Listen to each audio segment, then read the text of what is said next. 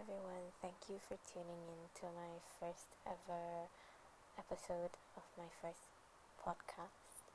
I hope you guys are doing fantastic and amazing, and if not, trust me, better days are definitely on their way to you.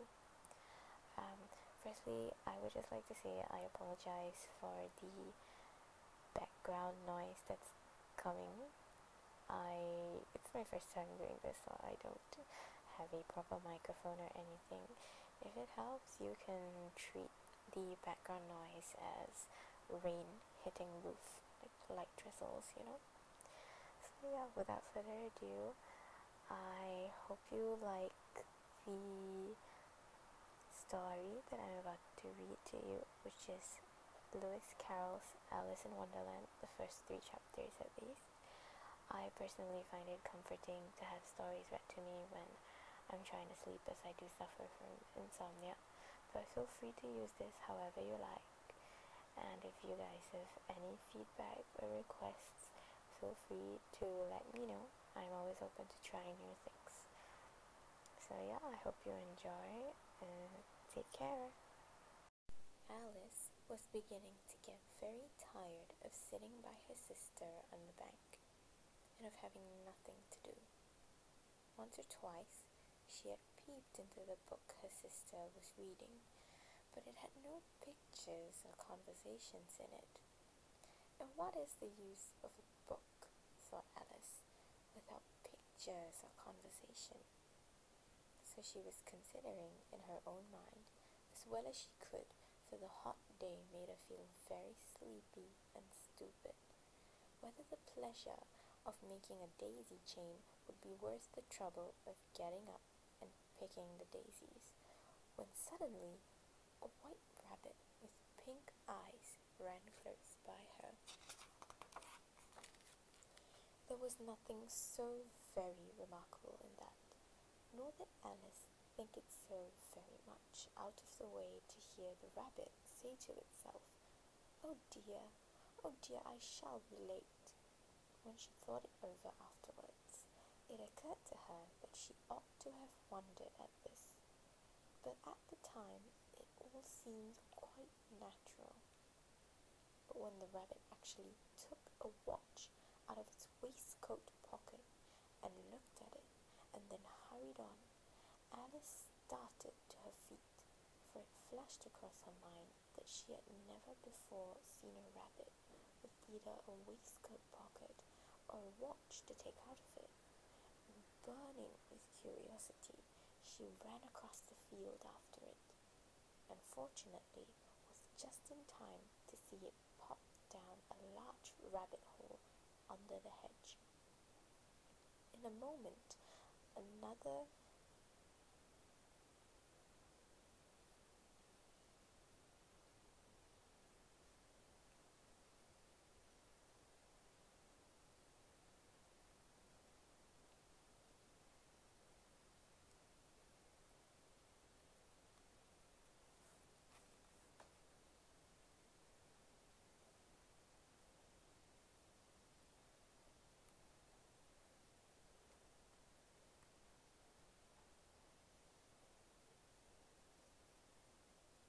In another moment, down went Alice after it, never once considering how in the world she was to get out again.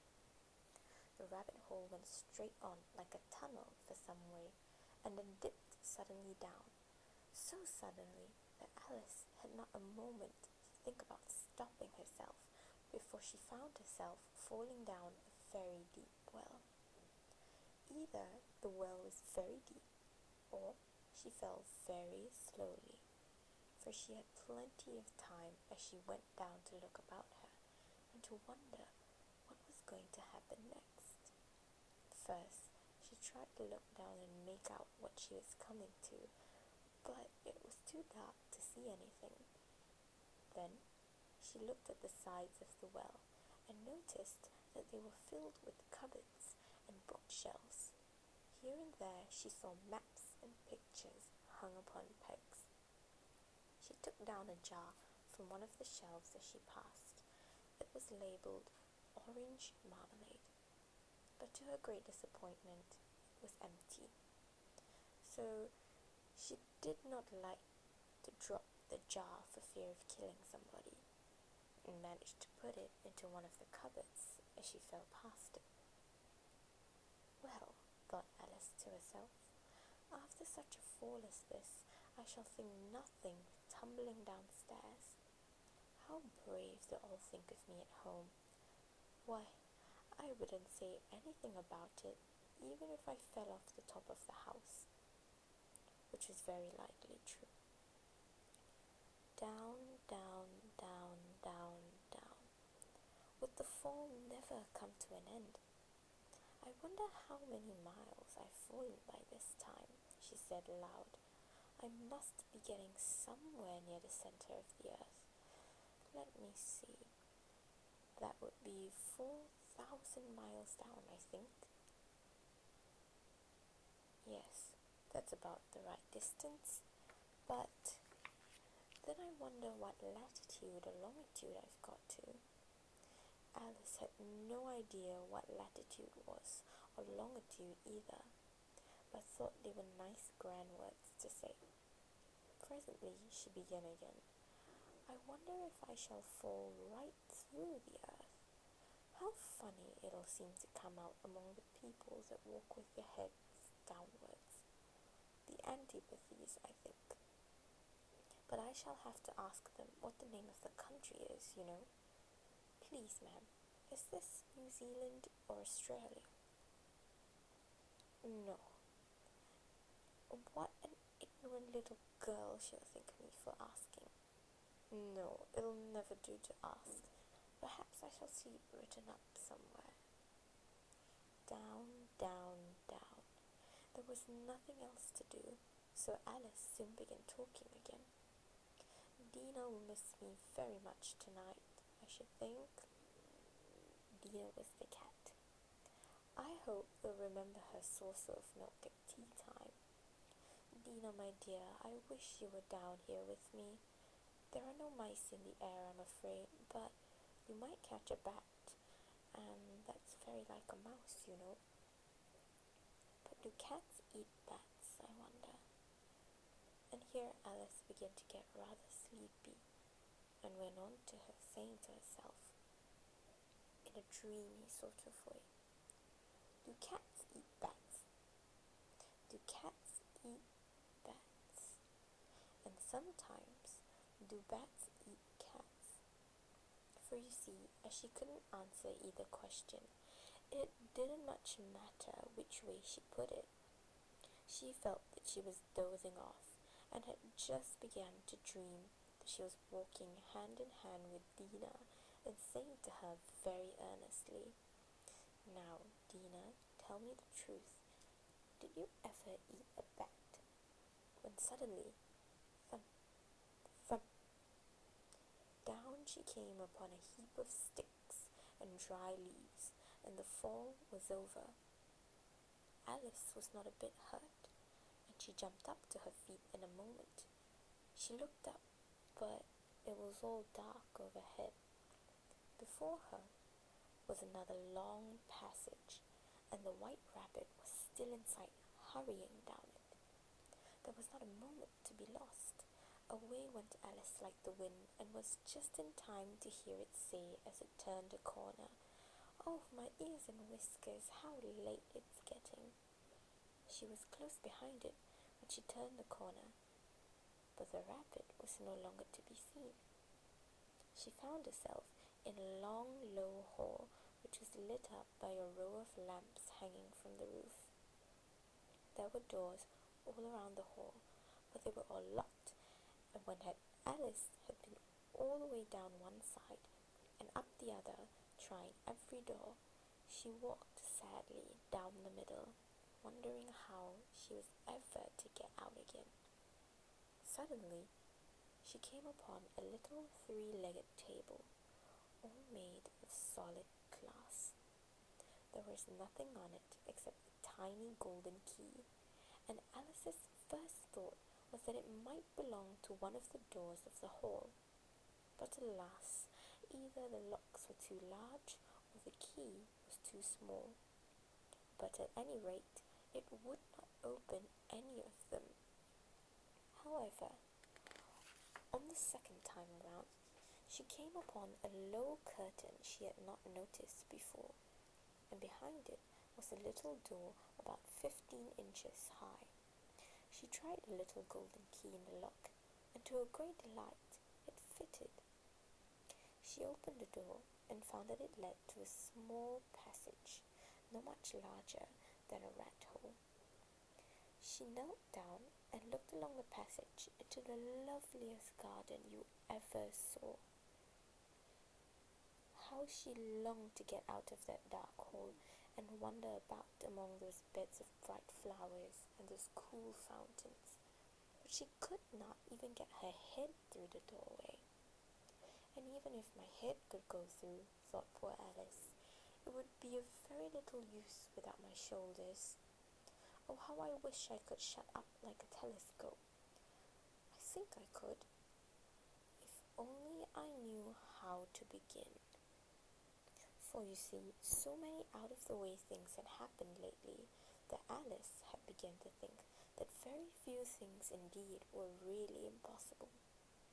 There seemed to be no use in waiting by the little door, so she went back to the table, half hoping she might find another key on it, or at any rate, a book of rules for shutting people up like telescopes.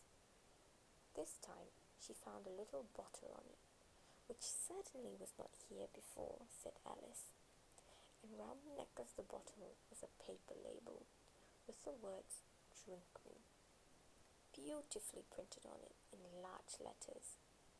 It was all very the same. It was all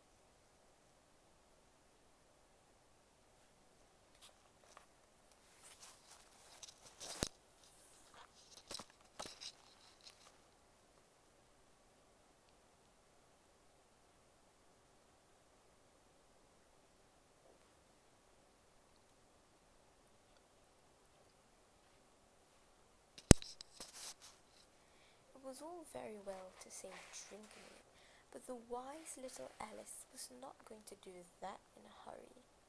"No, I'll look first," she said, "and see whether it's marked poison or not," for she had read several nice little histories about children who had got burnt and eaten up by wild beasts and other unpleasant things, all because they would not remember the simple rules their friends had taught them, such as a red-hot poker will burn you if you hold it too long, and that if you cut your finger very deeply with a knife, it usually bleeds, and she had never forgotten that if you drink much from a bottle marked poison, it is almost certain to disagree with you sooner or later.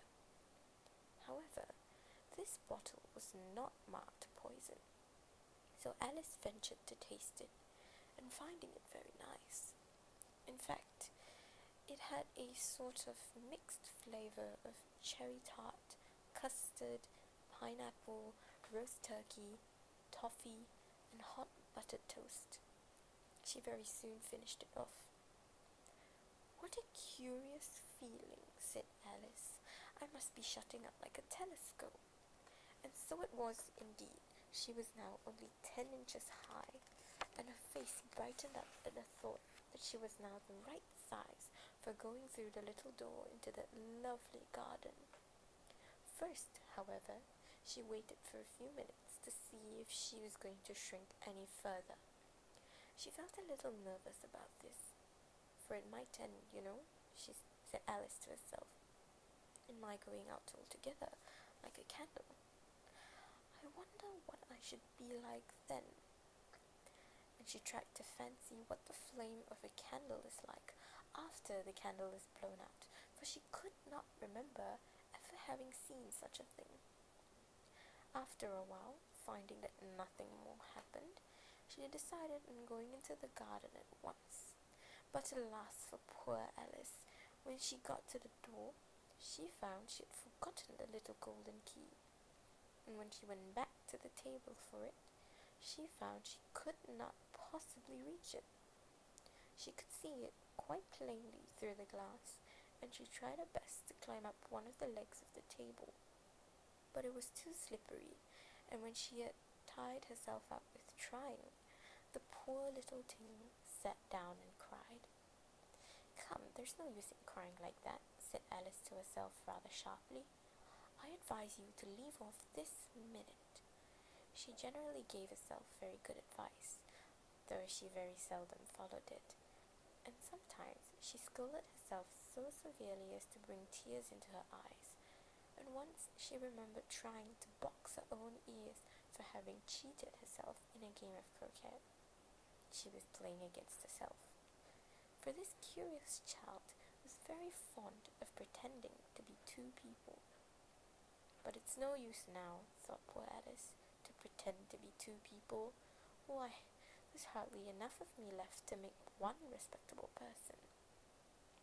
Soon her eye fell on a little glass box that was lying under the table. She opened it and found in it a very small cake on which the words "Eat me" were beautifully marked in currants. "Well, I'll eat it," said Alice, "and if it makes me grow larger, I can reach the key, and if it makes me grow smaller, I can creep under the door. So either way, I'll get into the garden, and I don't care what happens." She ate a little bit and said anxiously to herself, "Which way? Which way?" holding her hand onto the top of her head to feel which way it was growing, and she was quite surprised to find that she remained the same size.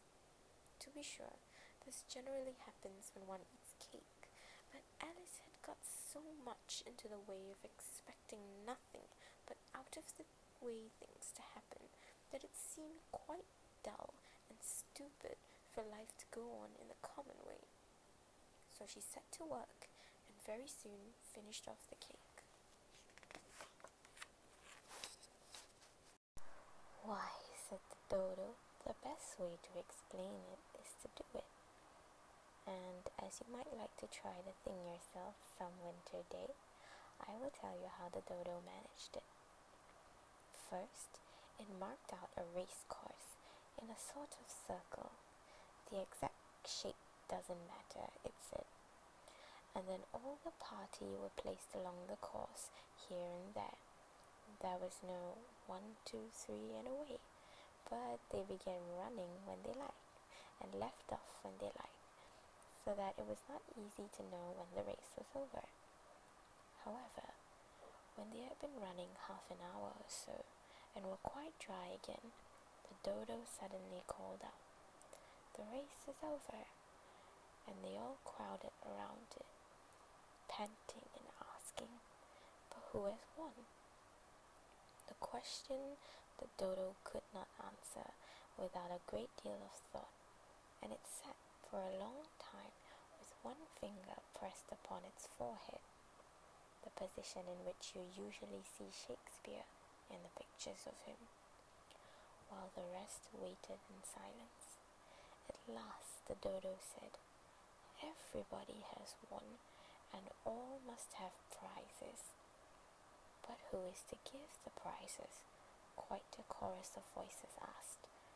"Why, she, of course," said the Dodo, pointing to Alice with one finger, and the whole party at once crowded round her, calling out in a confused way, "Prizes, prizes!"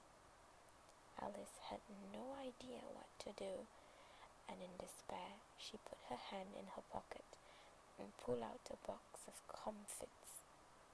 Luckily, the salt water had not got into it, and handed them round as prizes. There was exactly one apiece all round. "But she must have a prize herself, you know," said the Mouse. "Of course," the Dodo replied very gravely. "What else have you got in your pocket?" he went on, turning to Alice. "Only a thimble," said Alice. "Hand it over here," said the dodo. Then they all crowded round her once more, while the dodo solemnly presented the thimble, saying, "We beg your acceptance of this elegant thimble." And when it had finished the short speech, they all cheered. Alice thought the whole thing very absurd, but they all looked so grave that she did not dare to laugh, and as she could not think of anything to say, she simply bowed and took the thimble, looking as solemn as she could. The next thing was to eat the comfits. This caused some noise and confusion, as the large birds complained that they could not taste theirs, and the small ones choked and had to be patted on the back. However, it was over at last, and they sat down again in a ring, and begged the mouse to tell them something more. "You promised to tell me your history, you know," said Alice, "and why it is you hate C and D," she added in a whisper, half afraid that it would be offended again. "Mine is a long and sad tale," said the mouse, turning to Alice and sighing. "It is a long tale, certainly," said Alice, looking down with wonder at the mouse's tail. "But why do you call it sad?" And she kept on puzzling about it while the mouse was speaking, so that her idea of the tale was something like this. Fury said to a mouse that he met in the house, "Let us both go to law. I will prosecute you. Come, I'll take no denial. We must have a trial, for really this morning I've nothing to do," said the mouse to the cur. "Such a trial, dear sir, with no jury or judge, would be wasting our breath." "I'll be judge, I'll be jury," said cunning old Fury. "I'll try the whole cause and condemn you to death." "You are not attending," said the mouse to Alice severely. "What are you thinking of?" "I beg your pardon," said Alice very humbly. "You had got to the fifth bend, I think." "I had not," cried the mouse sharply and very angrily. "A knot," said Alice, always ready to make herself useful and looking anxiously about her. "Oh, do let me help to undo it." "I shall do nothing of the sort," said the mouse, getting up and walking away. "You insult me by talking such nonsense." "I didn't mean it," pleaded poor Alice, "but you're so easily offended, you know." The mouse only growled in reply. "Please come back and finish your story," Alice called after it, and the others all joined in chorus.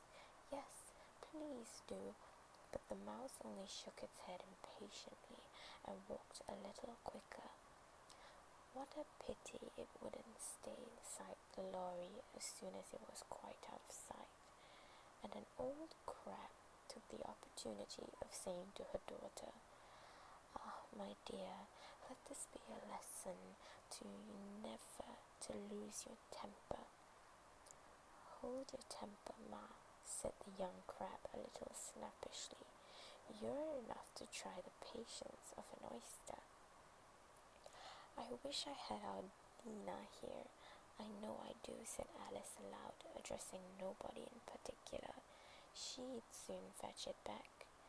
"And who is Dina, if I might venture to ask the question?" said the lorry. Alice replied eagerly, for she was always ready to talk about her pet. "Dina's our cat, and she's such a capital one for catching mice, you can't think. And oh, I wish you could see her after the birds.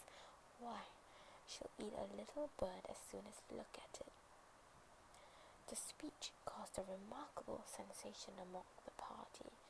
Some of the birds hurried off at once. One old magpie began wrapping itself up very carefully, remarking, "I really must be getting home. The night air doesn't suit my throat." And a canary called out in a trembling voice to its children, "Come away, my dears.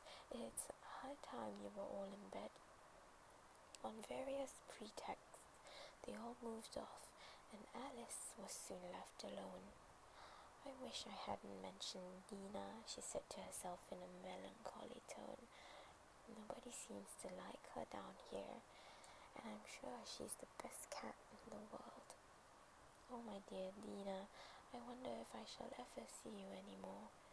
And here poor Alice began to cry again, for she felt very lonely and low-spirited. In a little while, however, she again heard a little pattering of footsteps in the distance, and she looked up eagerly, half hoping that the mouse had changed his mind and was coming back to finish his story.